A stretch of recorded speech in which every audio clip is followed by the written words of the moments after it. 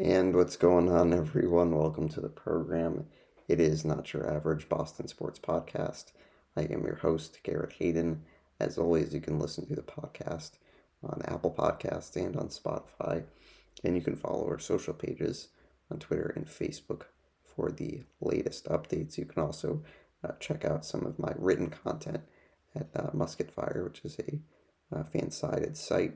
We'll be coming out with some content this week around the draft, and it is that time of year, so that's exciting. I have some content for you guys later this week. We'll also have some content for the podcast as well. We're actually not doing Guest Friday this week, but I am doing a reaction on Friday after the Patriots' first round selection Thursday night. Well, that is assuming that the Patriots make a pick, although, if they don't, if they end up trading the pick, we'll still do a reaction to that. So I'm looking forward to that for the podcast. If you have not listened to last week's Guest Friday, you can if you would like. I interviewed my older brother Tyler, Celtics season ticket holder, talked about the Celtics prior to Game 3 last week, so it might be dated a little bit, but if you are interested, you can go listen to that. So I think we're just going to get right into all the sports. We got a lot to get to today. And it's it's the best time of the year. It really is. I think on the sports calendar, people say, I think often that this time of year, the spring is the best, and we are very lucky around these parts that teams are doing pretty well. It's exciting. I was thinking about this yesterday that we have both our pro basketball hockey teams up 3-1. We got our soccer team that is tied for first place in the Eastern Conference. The Red Sox have won 7 out of 10. They took 2 out of 3 from the Milwaukee Brewers this weekend.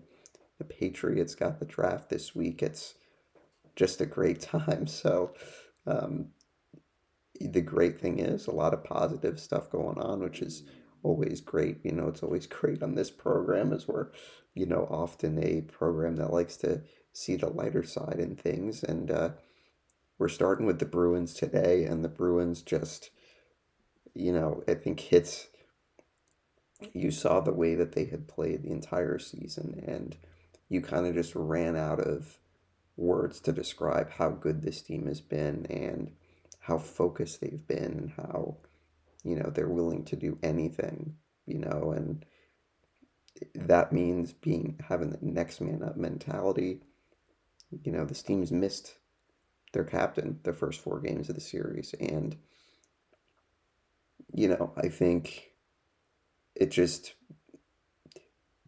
like it's almost indescribable the way that they've been able to find ways to win and find new areas of confidence. And they've done it all year, that they've lost a game and they've come back and they've played outstanding hockey, and that's exactly what you saw this weekend.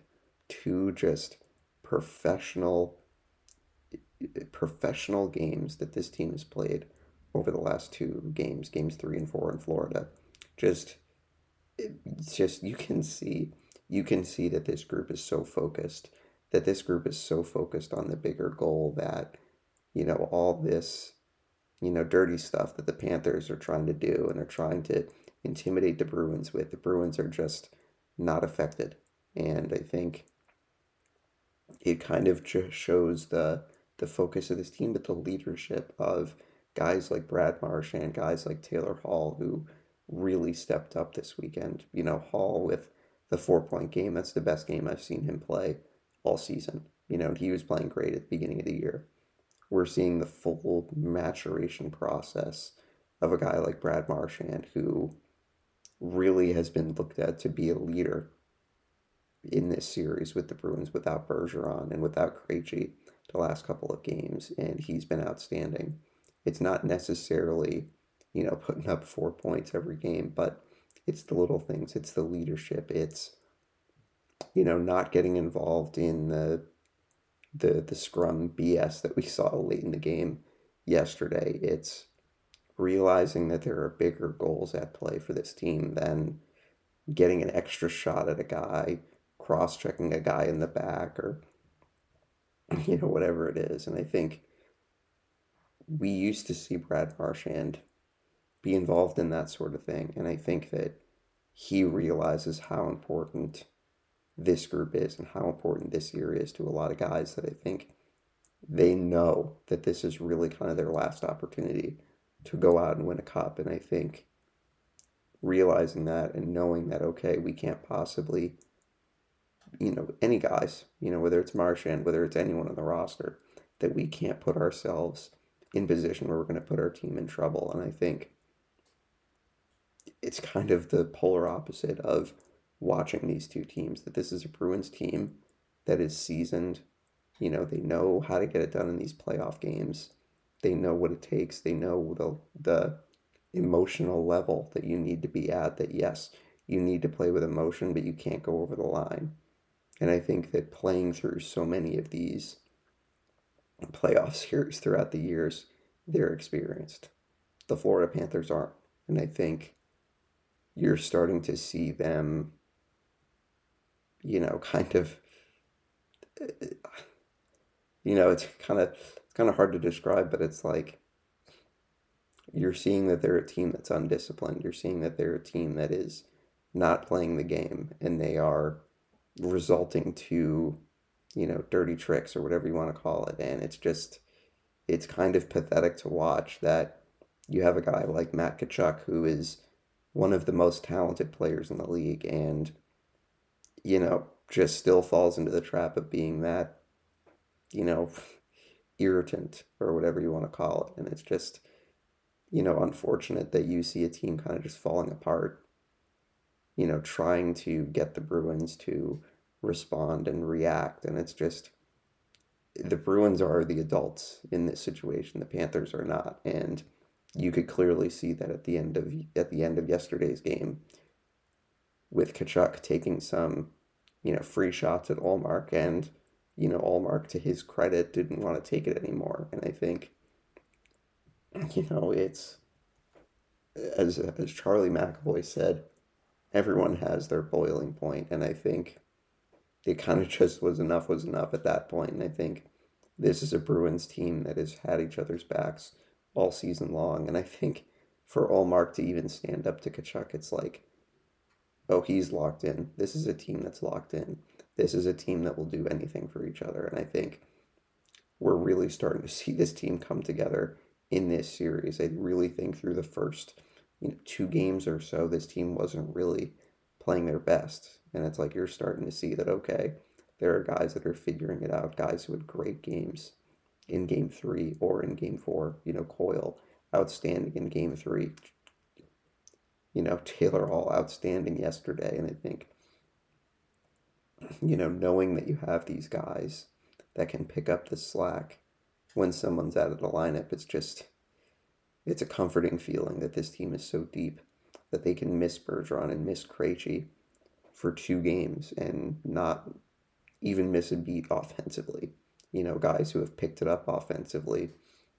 DeBrusk has been outstanding. He was great yesterday. Bertuzzi has been really good. And I think, obviously we've talked about Hall and the way that he's played. And I think, even Marchand, even without maybe the high point total in the series, although I think he actually does have 4 points in 4 games, which is very good. But I think you're seeing some of the other guys step up. Orlov had an outstanding weekend, had a couple of great assists in Game 3. Zacha has had an assist or has had 4 assists in 4 games.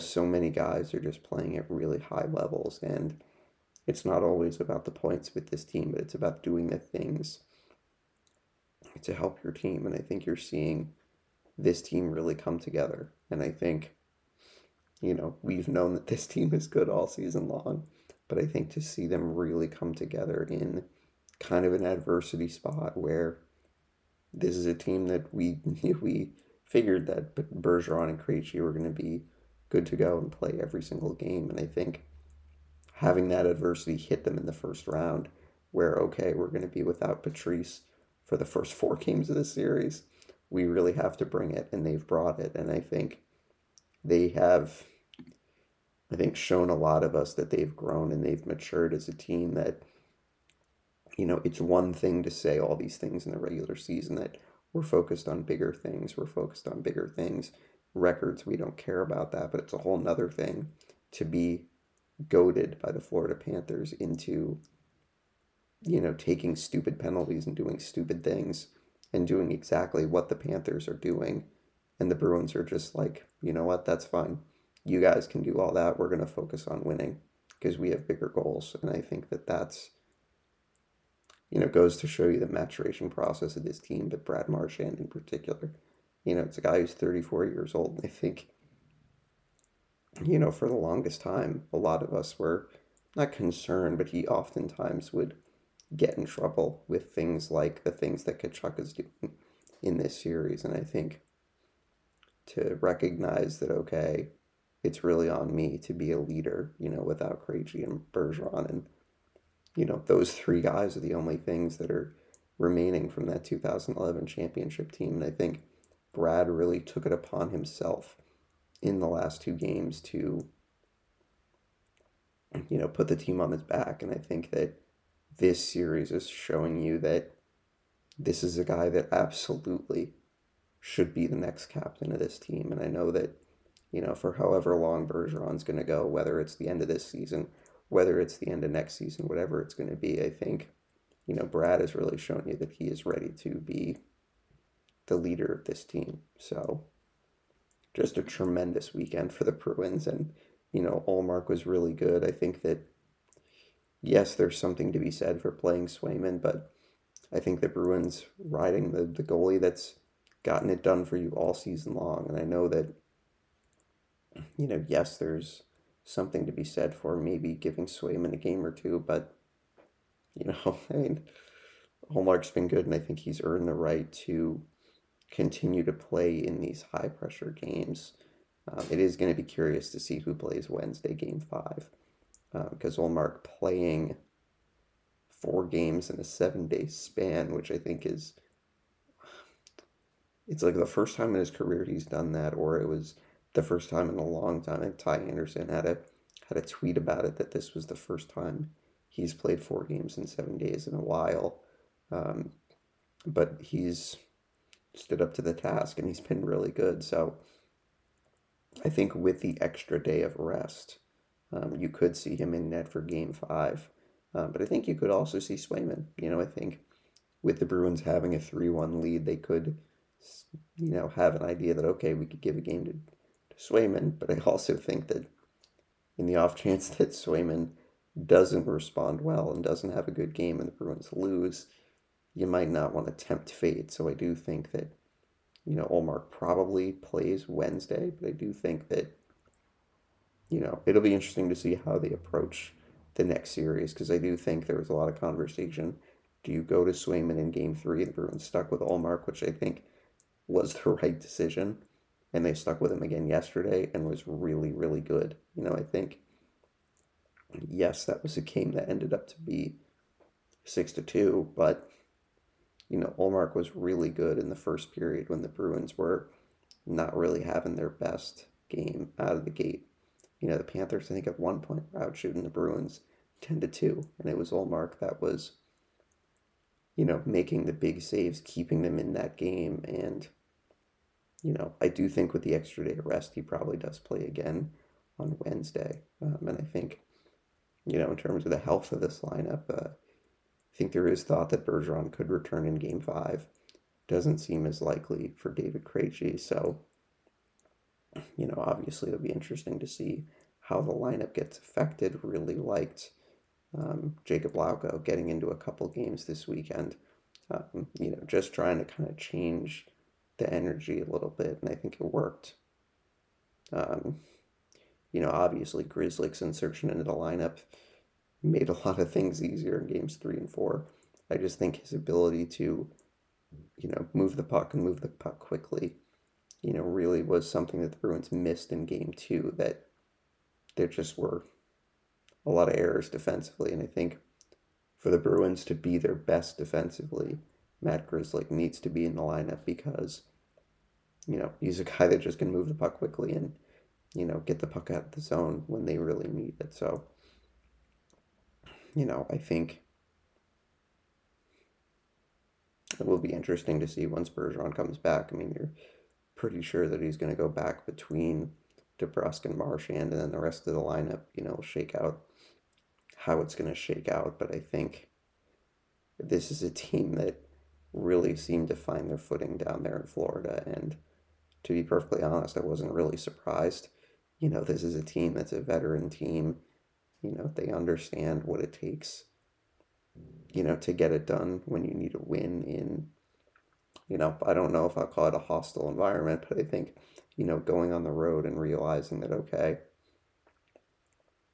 we can play our best hockey. And I think they played their best hockey in Florida, and, coming home to hopefully finish off the series on Wednesday, would be great and give this team some time off, especially if Krejci is not ready to go game 5. Hopefully he can use some of that time off if the Bruins are able to advance. I don't want to get ahead of ourselves, but, I do think if the Bruins are able to advance on Wednesday, they might be waiting a while for Tampa Bay and Toronto, as, that series, I think, likely goes 6 or 7 games.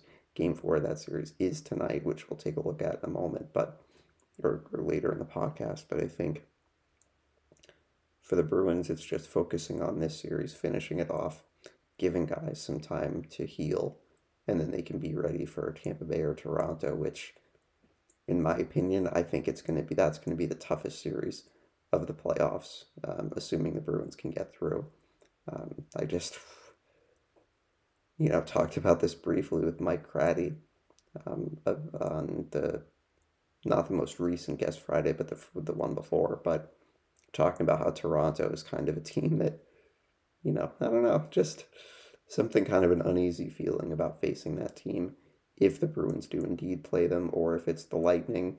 It's a team that's the class of the Eastern Conference, and, you kind of got to go through them to, if you want to be the champs, you have to go through and beat the, conference champs, I guess. But obviously, hopefully the Bruins can close it out game 5. I think that they will. I really think that Florida, the frustration really got to them in game 4, and I think there might be a good chance that possibly there's a suspension. I'd be very surprised, but I think that, Florida knows that they blew an opportunity to,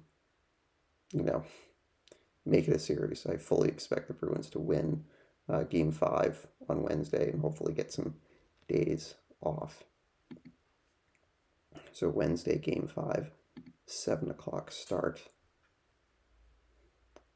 in Boston, and then Friday could be the possible game 6 if the Bruins are unable to close out the series, but I do expect them to close out the series, and, winning in 5 is certainly not the worst thing to happen. I know that a lot of people were, surprised at how poorly they played in game 2, and admittedly I was as well, but, I think this is a team that they're not going to win every single game. I know it felt like they did in the regular season, but the playoffs, much more of a different game. But, all year the Bruins have responded to losses with long winning streaks. So, you hope that this is going to be that the Bruins are going to rattle off a number of wins in this round, and then, hopefully on to the next round. So really good weekend for the Bruins, and I think we can probably move on to the other postseason team going strong right now, the Boston Celtics, who had kind of an uneven weekend down in Atlanta, not as successful as the Bruins, but the important thing is they did win yesterday, taking a 3-1 lead in their first round series against the Hawks. A pretty poor defensive effort in game 3. Celtics just could not get a stop late in that game, gave up 74 points in the first half, 130 overall. So they lose game 3, 130-122, but really important bounce back win for the C's last night. I think, this is also a team that when they go through a rough patch, or if they lose a game, that they can respond and respond really well. And I think that this is exactly what you want to see from this group this year. And I think, again, it's all about the focus and all about the mentality. And I think that there was a little bit of this, Bruins type of, mental fortitude in this game, that the Celtics were able to hang on, make the plays down the stretch to get a win. And I think realizing how important this game is and not wanting to let the series go on longer than it should. And, obviously game 5 is tomorrow in Boston. Celtics can win the series. So obviously it's not over yet. But I think just the thought of the Celtics playing more engaged defense last night, I think was really encouraging that, yes, the Hawks are going to score a lot of points. They're a high scoring team. I think they're like the 3rd highest scoring team in the league this year. But I think the Celtics were able to play quality defense and were able to get stops when they needed it and come up with big plays on offense. I have to point to those plays late in the game where the Celtics, I believe, were up by 5. And on 2 possessions in a row, Jaylen Brown attacks the basket and dishes it off to Rob Williams underneath. He gets 2 easy buckets. And that essentially put the game away. And I think that really speaks to Jaylen's maturation process, where maybe a year ago he doesn't drive the ball. Maybe a year ago he tries to go one-on-one, take a 3. He tries to go one-on-one, loses the ball. But he made the 2 biggest plays of the game last night, taking it to the rim, getting it to Rob Williams. And Rob's been outstanding in this series. I think the Celtics have done a great job of bringing him in off the bench, not playing him crazy minutes, but he's been able to make a huge impact. He had 15 rebounds last night, 12 defensive rebounds. Celtics were destroyed on the glass in game 3, and the Celtics made sure that the Hawks were not going to have that same type of game last night. So I think the Celtics really buckled down defensively and in the rebounding area, and were able to get a win. This is a Celtics team that I think had something like 29 rebounds in game 3. They had 32 in the first half last night. They ended up with 49 for the game. And I think, this Celtics team really, I think, dug in defensively and really played a great game. And I think it's just great to continue to see kind of the maturation process of this team. And, Tatum is, was not efficient with his threes. Was only 4 for 13, but I think 12 free throw attempts. Really important for the Celtics, especially in the second half. Hawks made a big run in the third quarter, outscored the Celtics by 7, but the Celtics responded, and, Tatum and Brown both with 31. Al Horford might have the most effective scoreless game that I've seen in a long time. Had 11 rebounds, 5 assists, and a couple of steals. 3 offensive rebounds. And speaking of rebounds, Rob Williams did come up with some big offensive rebounds at key moments. And I think that Marcus played really well. May have shot a couple too many threes, but was fairly efficient. 3 for 8, 8 for 14 from the field. 19 points and 4 assists. Derek White was his efficient self. 7 for 14, 18 points. And I think it's just, and I talked about this last week, that we're really seeing Derek White getting more comfortable with the Celtics team. And yes, I know you could say that they had him last year, but he was still kind of getting used to the Celtics. And, it's hard to come in after a trade and be really solid in your role for the first couple of months. So I think he's been excellent, really just gives the Celtics another option. A guy who can shoot, a guy who can take it to the basket and give you easy points, but is going to play outstanding defense and is going to play really hard. And it's just to have him in the starting lineup and then bring Brogdon off the bench, who can pretty much get whatever he wants offensively at any time. It just makes this team so dangerous. And, I think that was a big win last night. And obviously, series isn't over. Celtics need to do this again in game 5 because, obviously one of the issues last year was that they couldn't put teams away, but I think they did a good job in the fourth quarter being able to put this Hawks team away, shooting efficiently from 3 for most of the game 40% for the team, 51% from the field overall.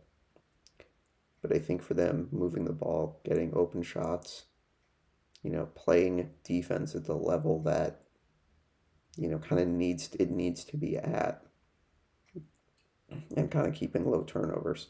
Did have a lot of turnovers last night with 16. The Hawks only had 12, but, I think winning a game like this, kind of grinding it out, playing a close game throughout, and kind of being in control for most of the game. There really never was a moment where it felt like the game was out of control. And I think it might be crazy to hear me say this, but I do think Joe Mazzulla deserves some credit for this game, because I think there was one moment, I think it was in the second half, where the Hawks, went on a bit of a run. Murray found Hunter for a huge dunk. The crowd was going crazy.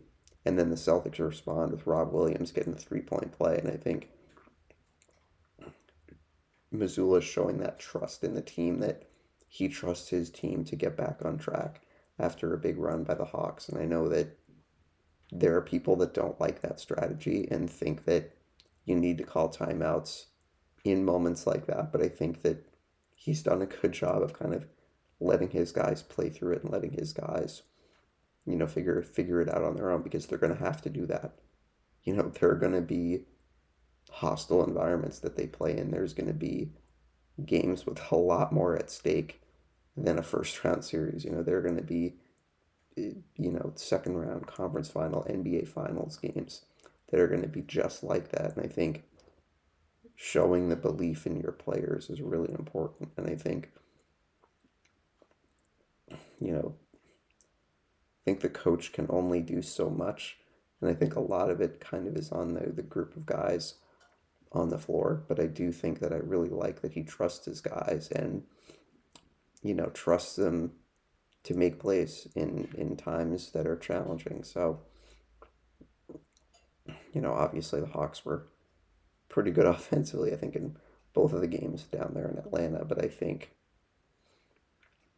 this is a Celtics team that I think responded kind of like the Bruins. They responded to adversity. They responded by playing a really poor defensive game in Game 3 to playing a much better defensive game. Now, yeah, 121 points is still a lot, but it's like it is the nature of the NBA these days. The teams are going to score a lot of points, but the Celtics, I think, really came up with big plays when they needed it. And I think, giving the Celtics the confidence that they could win a game like that I don't want to necessarily call it a close game, but, it was an in-between. Wasn't a blowout, wasn't a close game.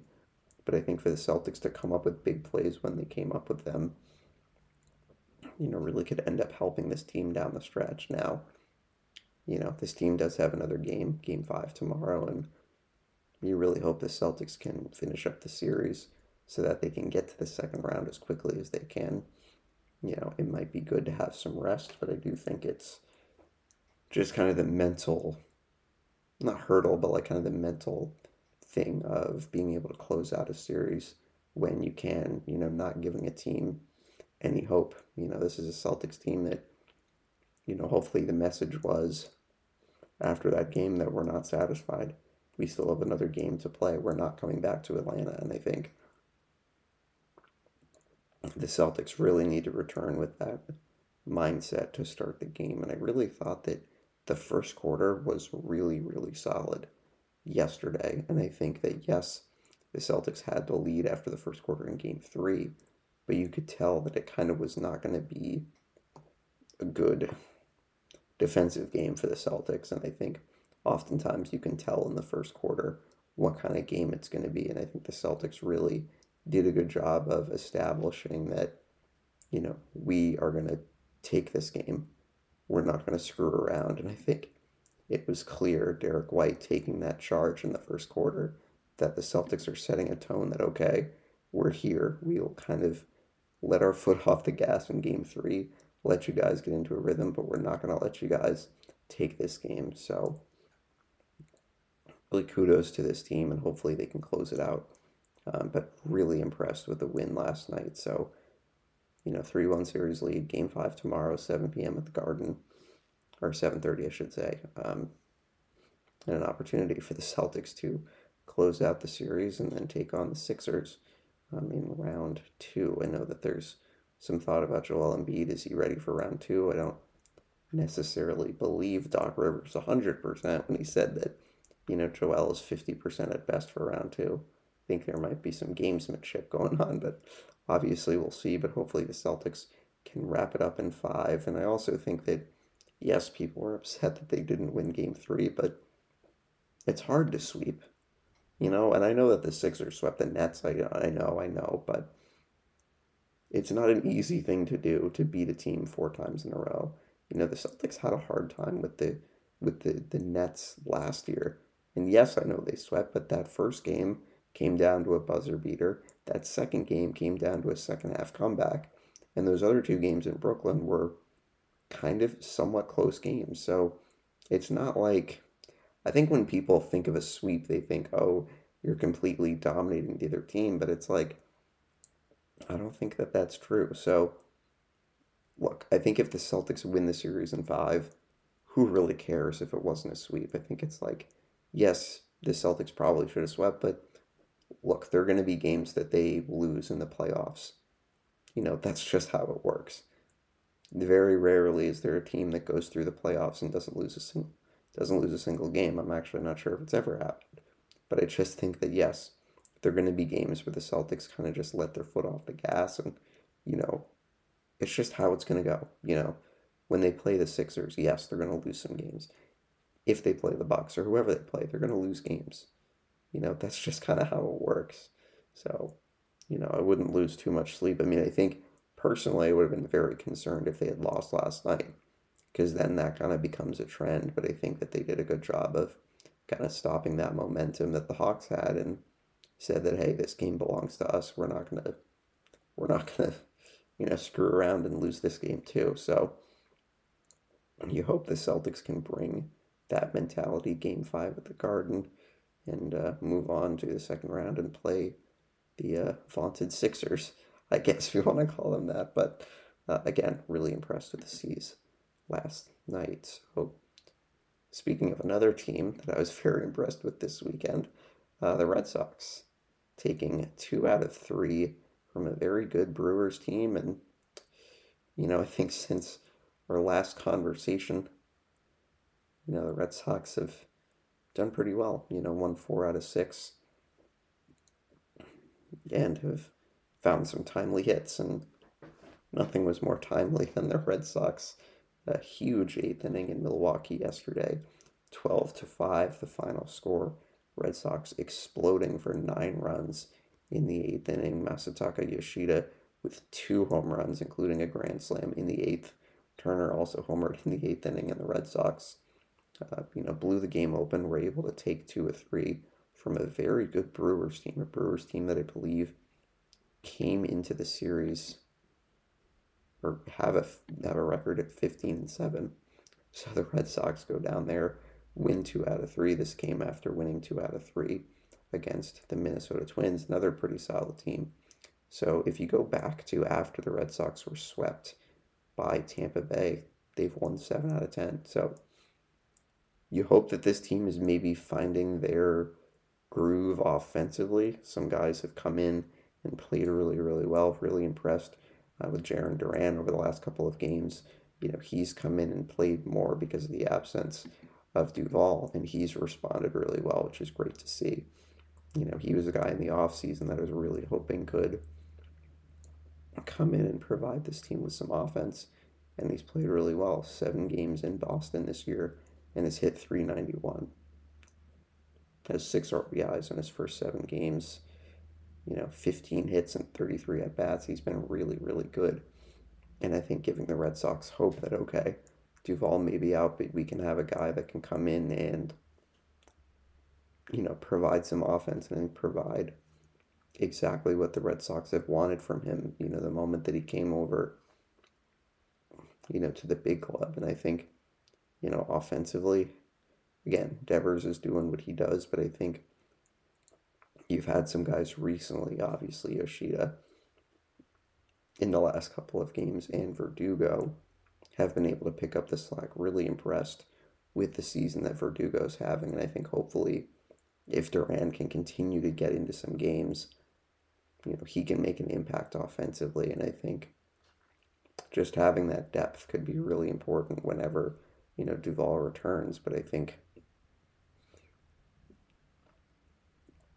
getting the consistent offense from other guys other than Devers, is really going to be important for this team. And, Verdugo has come up with some big hits recently. Yoshida has, I think, struggled for a majority of the last couple of weeks, had an injury or whatever, but I think he's starting to figure things out. And I think anytime you have a 2 home run game, it kind of is like, okay, this is the kind of player that the Red Sox were expecting to get. And so hopefully he can inject,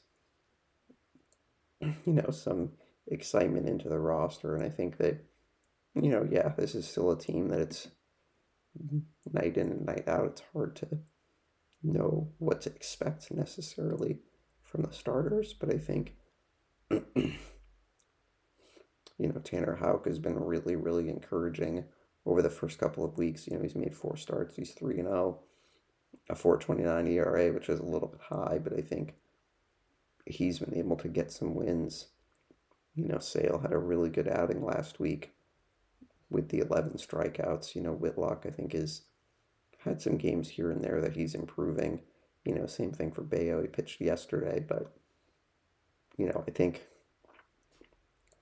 they really need to get Corey Kluber back on track. He's been, very bad in his first couple of outings. And, it's a lot to rely on him and Sale to kind of be their best 2 pitchers. But I think, you hope at some point they can get into a rhythm. And, this is a team that can start to get consistent pitching and not have to be behind in the early innings when the starters give up 1, 2, or 3 runs in the first inning. But I think offensively, hopefully there are starting to be signs of improvement. I think the bullpen has been really good. Jansen's been, I think, really all the Red Sox could ask for in terms of a closing pitcher. So, been impressed with him. But I think this is a team that you win games however you can win games. And I do think that, you could say that it's hard to really have faith in this team with the starting pitching that's kind of here and there. Where some games it's solid, some games it's not. And I think, it's kind of hard to know. But it is good to know that this is a team that can fight back. A team that was sitting at 5-8 after that 4-game sweep against Tampa Bay, and they've responded and won 7 out of 10. And so I think, you hope they can continue that positive momentum with, the series coming up in Baltimore this week. The Red Sox will play 3 in Baltimore, then they'll be back home for 7 in a row against Cleveland and Toronto. So, I think anytime you have a homestand like that, it's an opportunity, to get hot. And I think this is a team that really needs to get into kind of a rhythm. But I also think that if you look at the standings in the American League, there's really only 1 or 2 teams that are kind of setting the pace. We'll take a look at the standings later. But I think just looking at, the Red Sox have been a team that can score runs. Pitching has always kind of been a question mark, but you look at the American League, there's only 3 teams in the American League that are 4 games better than 500, or 4 games over 500. The Texas Rangers, Baltimore, who the Red Sox will play this week, and Tampa Bay. Every other team is 4 games over 500 or less, and the Red Sox are, yes, they're in last place, but they're a game and a half back of the Yankees.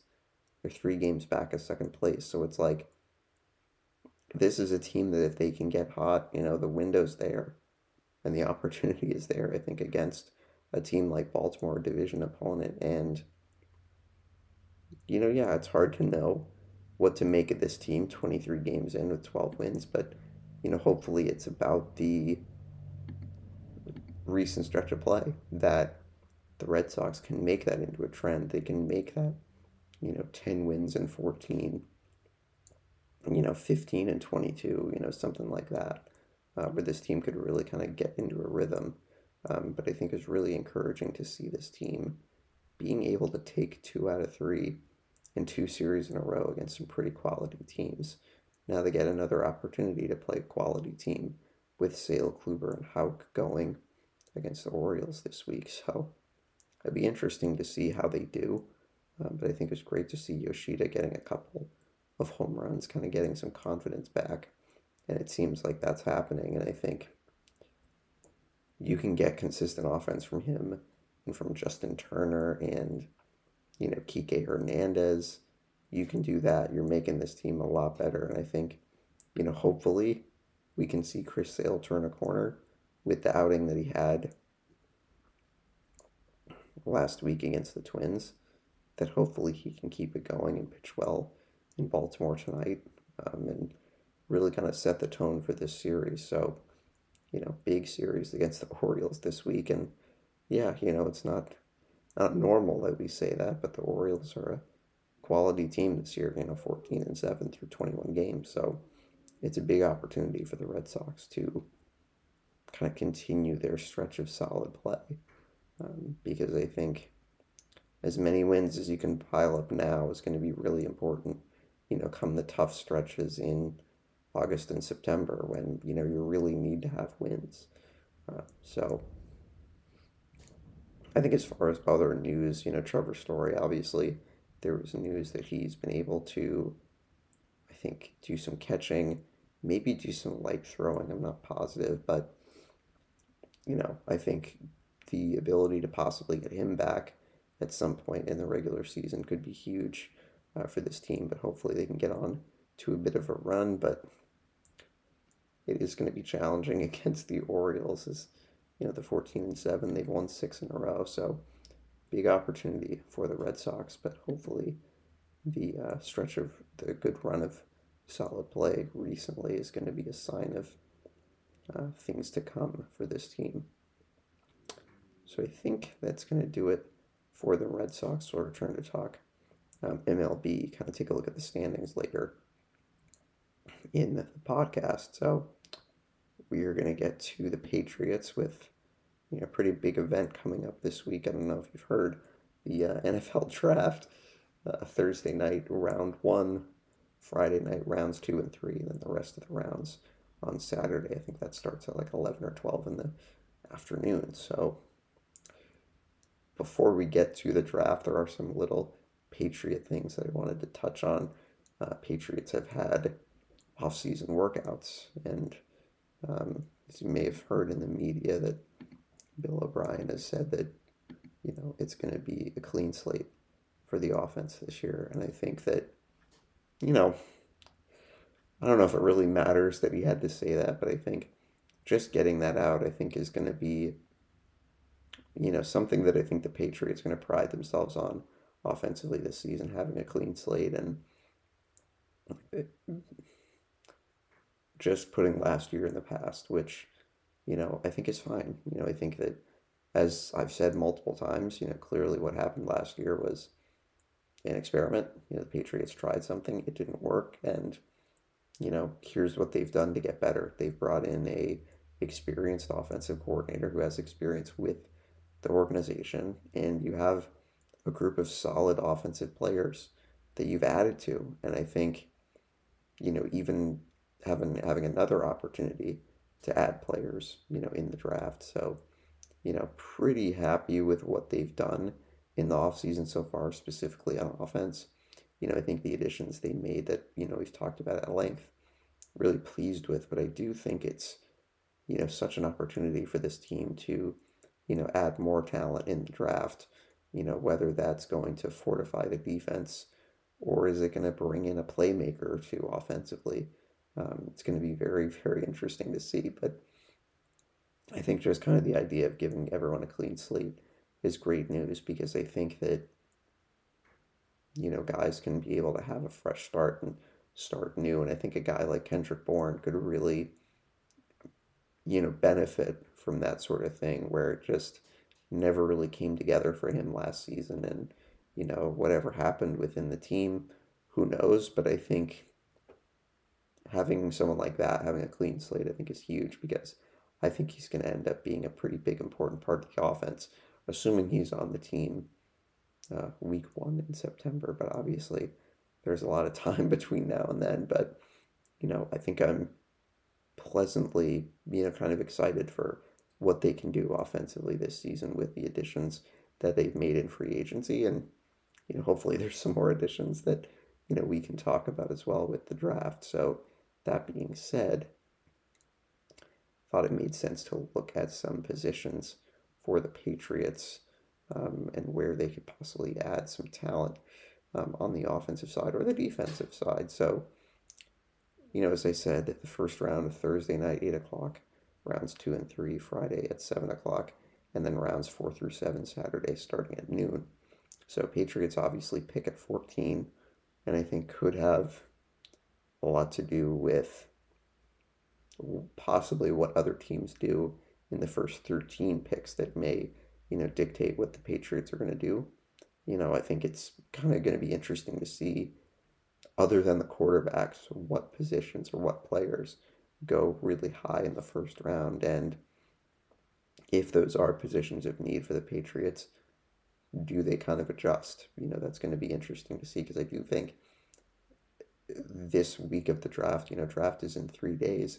I don't really think any teams are really set on what they're going to do in the first round. And so I think really, you're kind of not sure what teams are going to do. And so, the Patriots probably have an idea of, a bunch of different scenarios, how things are going to go. But I think taking a look at their positions of need, I think that for me, offensive tackle, cornerback, and wide receiver are kind of the top 3, with some other positions that I think they could address. Defensive end, I think tight end they could address. So I think taking a look first at the offensive lineman, Peter Skoronski is kind of the lineman that is kind of the number 1 ranked on ESPN that I'm looking at. So he's a possibility.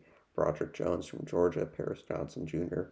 from Ohio State, Darnell Wright from Tennessee, all names that could be possible for the Patriots. So it's going to be interesting to see if the Patriots do go that route. What does that mean for someone like Trent Brown? What does that mean for someone like Riley Reiff, who the Patriots brought in? So I think, it'll be interesting to see. Admittedly, I'm not as familiar with all these offensive linemen, as to which side on the line that they play. But I think you could absolutely see an addition kind of made for depth, that maybe this person that the Patriots draft, do they become a starter automatically? Maybe, maybe not. But I think I feel pretty comfortable with the fact that the Patriots drafted Cole Strange in the first round last year. He started all 17 games and really was a starter pretty much from day one. Now I know that, yes, did have his issues, but I think anytime you can draft someone in the first round and they immediately start every single game for you, I mean, that's a pretty good pick. So I think that, if there's an offensive tackle that's drafted, does that player play every single game? Kind of hard to know at this point, but, I think there's a lot of depth at this position. And so even if the Patriots choose not to address it in the first round, there's still guys that they could take in the second or third round that could be, as important. And I think it's always important to remember that these are all just projections. These are not set in stone, that these are guys that are going to be all pros. Peter Skoronski, as a lot of people have, is kind of the number 1 tackle. He could end up not having a good career. And someone like, Matthew Bergeron, who gets picked in the second round, could end up having a great career. So I think it's just not just offensive linemen. I think any position, we have to remember that these are just projections, and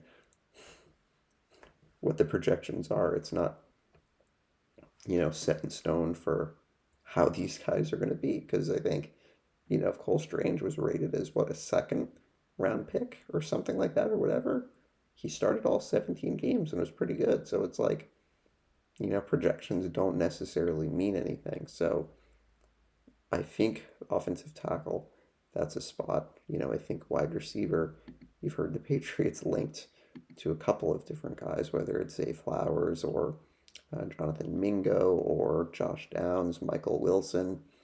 those are kind of just some names that have been floated around over the last couple of weeks. Jackson Smith and Jigba, probably the first receiver that comes off the board. This is a position that's going to be interesting to see. Is I think that Smith and Jigba is kind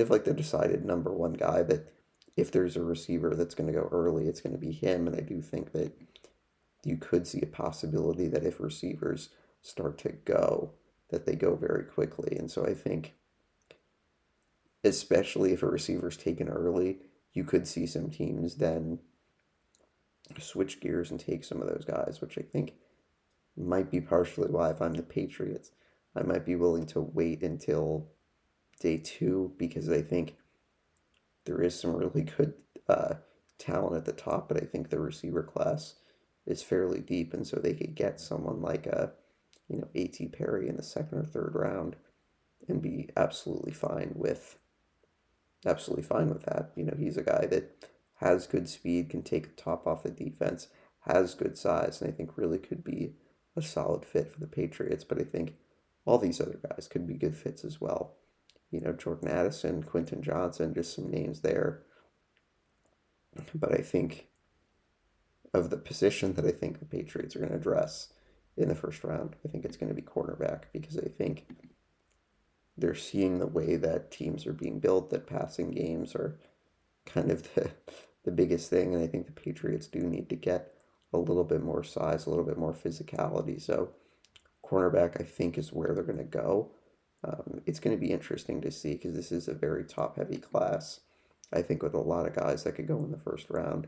But I think it's also a deep class as well. Devon Witherspoon from Illinois is kind of the number one guy. Christian Gonzalez out of Oregon also as well. But I think my thought for where the Patriots go is Joey Porter Jr. That's kind of a player that I've had my eyes on. Is he has good size, has good length, and I think the Patriots really kind of need that a guy who can be a little bit more physical with wide receivers. And I think Porter could absolutely be a good fit. Yes, he is the son of Steelers legend Joey Porter, which would be kind of funny, as he, was involved in Patriots-Steelers rivalries from the early 2000s. But I think he would be a really good pick, and obviously, may not be a perfect player, but I think the Patriots working with whoever they pick at the cornerback position, assuming that that's what they do, and can get a solid player, because the Patriots picked 2 defensive backs last year, and they played pretty well, Marcus and Jack Jones. So I think if the Patriots can add to that, it's going to make their defense and the defensive backfield be a lot more deep. So that's where I think the Patriots are going to go. But I do also think defensive end they could look at. I think there's some really good guys that could be available. Lucas Van Ness, Miles Murphy. Because I do think that, yes, Judon has been outstanding since he's come over from the Ravens in free agency. But at a certain point, he's going to get older. And I think the Patriots do want to kind of start thinking ahead with that position. And so I think defensive end could be a position the Patriots go, that it's not necessarily in need. But I think if they could get a big-time player at defensive end, it could make a huge difference in terms of what they can do defensively. I also think tight end could be a position they address. It's a really good class this year. A couple guys who are really good receivers. I think the Patriots could have a need for another receiving tight end, but also a blocking tight end as well. So, that could be a position that would be interesting to see. Is, Gesicki is only on a 1-year deal, kind of more of a receiver, as is Hunter Henry. So I think you could see the Patriots addressing this position. Don't know if it's going to be in the first round, but I think that's another possible position that could be picked, possibly in the first round. I also think safety is a position the Patriots will address in the draft.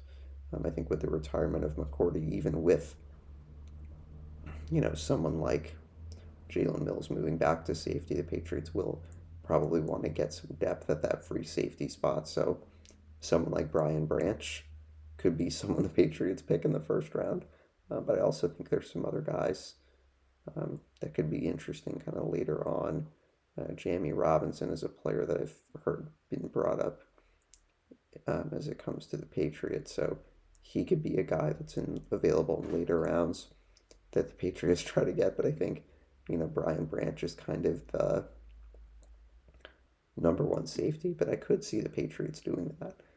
I think, as I said, tackle, offensive tackle, cornerback, wide receiver, kind of the three spots that I would look at. But as far as three other positions they could look at, safety, tight end, defensive end could be interesting. Don't think they're going to go running back, but who knows? That's really hard to know. So, but I think the great thing is the Patriots have a lot of options, and I think that it's exciting. It's always exciting to see who they pick. Now, I think obviously whatever the Patriots do is always going to be, a polarizing subject. And, I'm just going to say that oftentimes people are going to be upset with what they do no matter what. But, I think it's a pretty crucial draft for the Patriots. But I feel like the Patriots always, or have done better in terms of the drafting in the last couple of years, have drafted some really good impact players. And I think that you could see them doing that again in the first round with a pick at 14. I don't think that they're trading back. I think that 14 is a pretty high pick that you can get a pretty good player that could possibly be a starter. So I'm betting that they keep the pick, but I don't think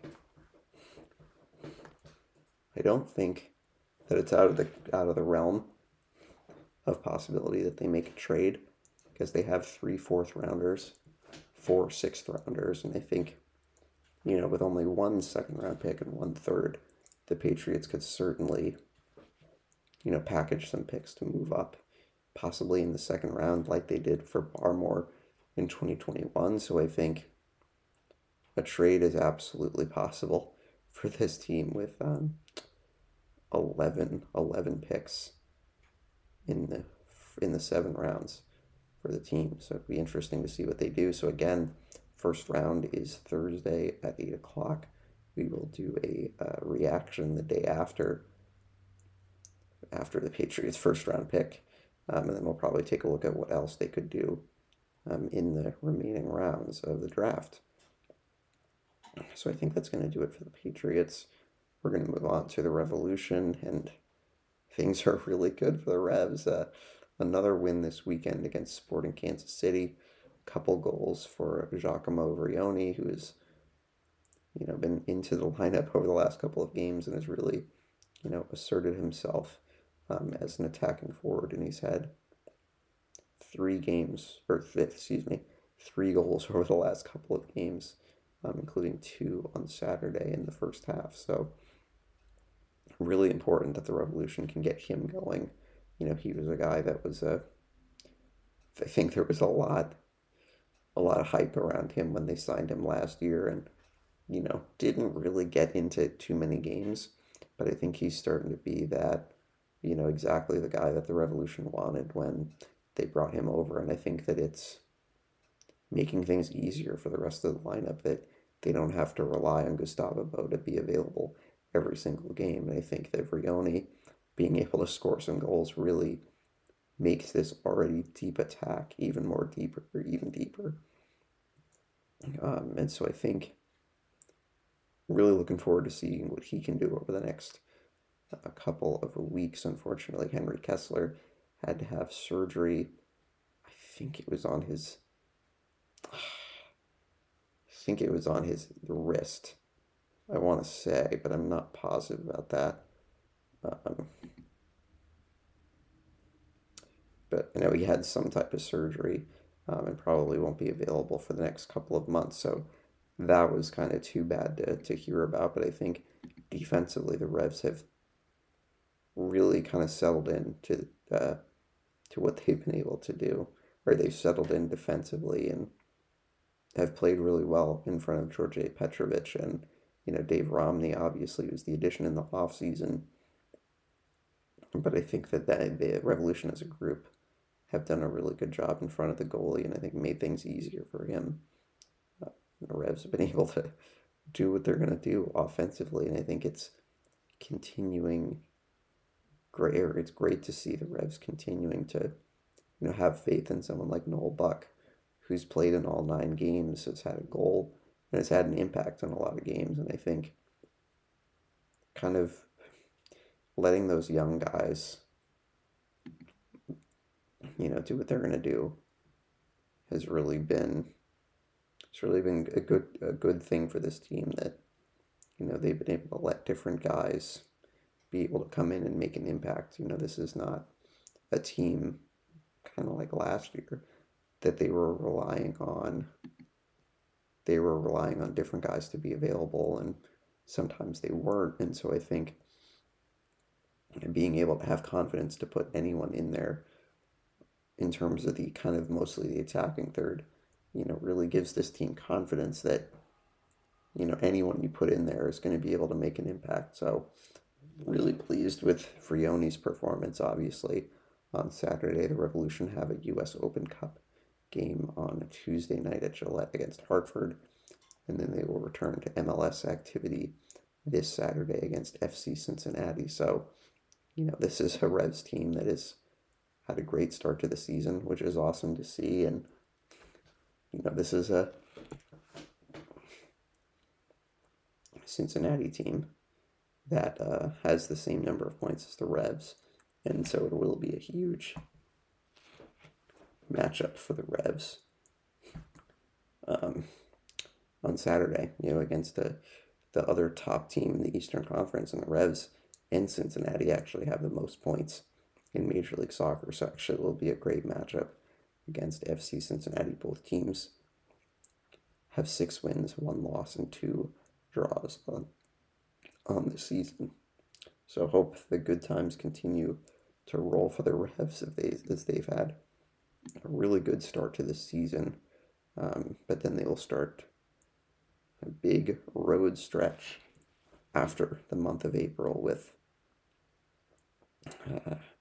5 road games in their next 6 after the game against Cincinnati. So the Revs will be road warriors for a couple of weeks for most of the month of May and then into June. So hope the Revs respond to that. They've responded well to a lot of home games in the early part of the season, which is great because I think it's given this team some cushion that they've been able to be confident in the ability of winning some home games and being at home and, taking advantage of all the home games, getting 3 points in most of these games so that if they go on the road and lose some, they'll still have some points banked. So they'll be in a good position as they approach kind of the midway point of the season. So I think that's going to do it for the Revs. Couple games this week, U.S. Open Cup, and then MLS game, big game against Cincinnati on Saturday. So I think that's going to do it for our updates on the Boston teams. There is plenty of playoff conversation to go around in the NBA and in the NHL. We're going to start in the NBA. Couple of really exciting games. Last night, obviously, the Celtics played really well in their Game 4 win. The Knicks beating the Cavaliers at MSG, winning their 2nd straight game at home. And the Knicks have a 3-1 series lead over the Cavs. Very surprising. The Knicks are playing some really, really good basketball. It's good to see them, the good performance in the 4th quarter last night. So they are up 3-1. The Warriors holding on to beat the Kings last night as Steph Curry almost had a embarrassing gaffe, as actually he had called a timeout in the final minute of the 4th quarter. Warriors didn't have any timeouts, so Warriors got hit with a technical foul. Kings hit the free throw, had the ball. De'Aaron Fox hits a 3, 1-point game. They get a stop. Harrison Barnes missing a shot at the buzzer, so the Warriors survive and the series is tied 126-125. So that was a pretty wild game. And then the Timberwolves fending off a Nuggets sweep last night. They win 114-108 in overtime, the final score there. So Timberwolves stay alive for one more game. There actually was something that actually I'd seen this morning after the Celtics game. Apparently, DeJounte Murray of the Hawks had made contact with an official at the buzzer of the game and had to be held back by teammates, so it could affect the Celtics if he is unavailable to play in Game 5 for the Hawks. Julius Randle seems to be still playing through his ankle injury suffered toward the end of the regular season. Did not play for most of the fourth quarter last night in New York, but obviously didn't matter. And also, Jaylen Brown ditching the mask in the first half of the Celtics win, as he actually was 1 for 7 in the first half. Had missed a layup at one point. I think it was in the second quarter. So he said enough is enough. Mask is coming off, and he was outstanding the rest of the game. Started 1 for 7 and then was like 11 of 15 the rest of the game. So good for him to get the mask off, and the Celtics grab the commanding series lead.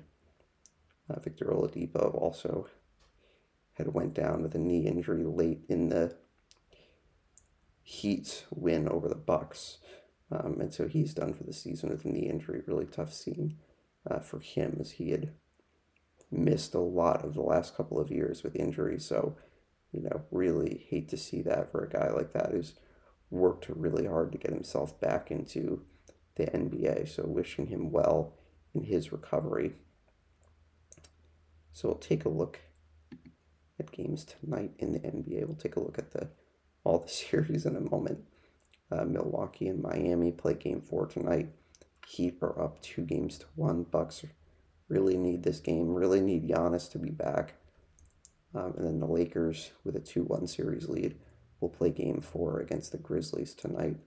So we'll see if the Bucks and the Grizzlies can even those series. And then as far as the other series, obviously the Sixers with the sweep of the Nets. That series wrapped up Saturday, so the Sixers will get some rest. And then the other first-round series, the Clippers and the Suns, Game 5 of that first-round series is tomorrow night in Phoenix. Suns can win the series as they are up 3-1. So I think we're going to move on. Talk a little bit about the NHL play, the Stanley Cup playoffs, as I should say. Bruins, obviously, with the win yesterday. Carolina also beating the Islanders yesterday. They have a 3-1 series lead. And then a couple of Western Conference series, even at 2 games apiece. The Stars winning on the road in Minnesota 3-2. And then Edmonton rallying from a 3-0 deficit in the first period to win 5-4 in overtime. So both of those series tied at 2 games apiece. And games tonight, Game 4s tonight. The Devils will have Game 4 in New York against the Rangers.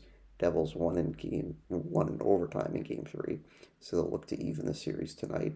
The Maple Leafs and the Lightning. Maple Leafs up 2-1. A wild Game 3. Toronto won in overtime, so they can go for a 3-1 series lead tonight. 7:30 start in Tampa. Vegas won in double overtime earlier this weekend, or a couple days ago, on Saturday. So they took a 2-1 series lead against Winnipeg. That Game 4 is tonight at 9:30 in Winnipeg, and then Colorado and Seattle, Game 4. Avalanche up 2-1. 10 o'clock start in Seattle tonight. So really exciting atmosphere for Seattle the other night, hosting their first playoff game in over 100 years. So pretty exciting stuff. Pretty exciting stuff for them. And then, I think that's covered all the games. 4 games tonight on the NHL schedule. So it has been very fun, tuning between the Turner Sports and ESPN networks for both the Stanley Cup playoffs and the NBA playoffs. It's been kind of a, unprecedented thing with, both sports on, either of those networks. So it's been kind of an exciting time. So 4 games in the NHL or in the Stanley Cup playoffs tonight, 2 playoff games in the NBA playoffs. We'll take a look at the MLB briefly take a look at the standings.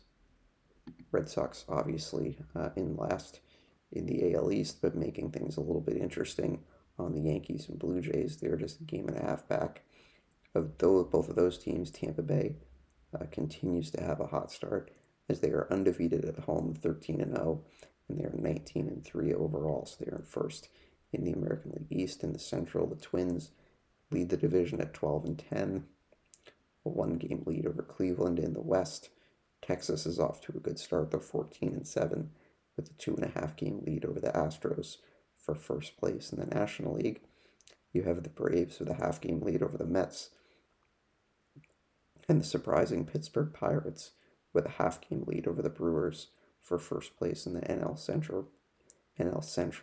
Pirates have won 7 straight games, and the Diamondbacks and the Dodgers tied atop the National League West at 12-11. So if the Red Sox were in the National League West, they'd be in first place. So that's at least something to be pleased about. But, this is a Red Sox team that hopefully they can get hot a little bit and get on a bit of a run. But they will be playing Baltimore, a tough matchup for the Sox this week, as the Orioles are 14-7, 6 straight wins. So before we let you guys go, we're going to take a look at the NFL draft just briefly and take a look at which players might possibly be going early.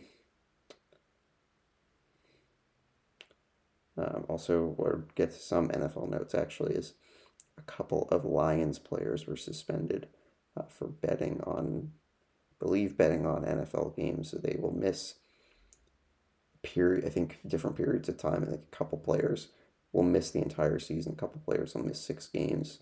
The Cowboys picking up CeeDee Lamb's contract option. The Falcons releasing Casey Hayward, saved about $5 million in cap space.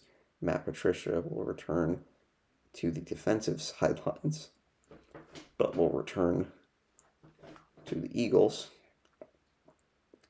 or will return to defensive coaching for the Eagles, as he will be on the Eagles staff this season.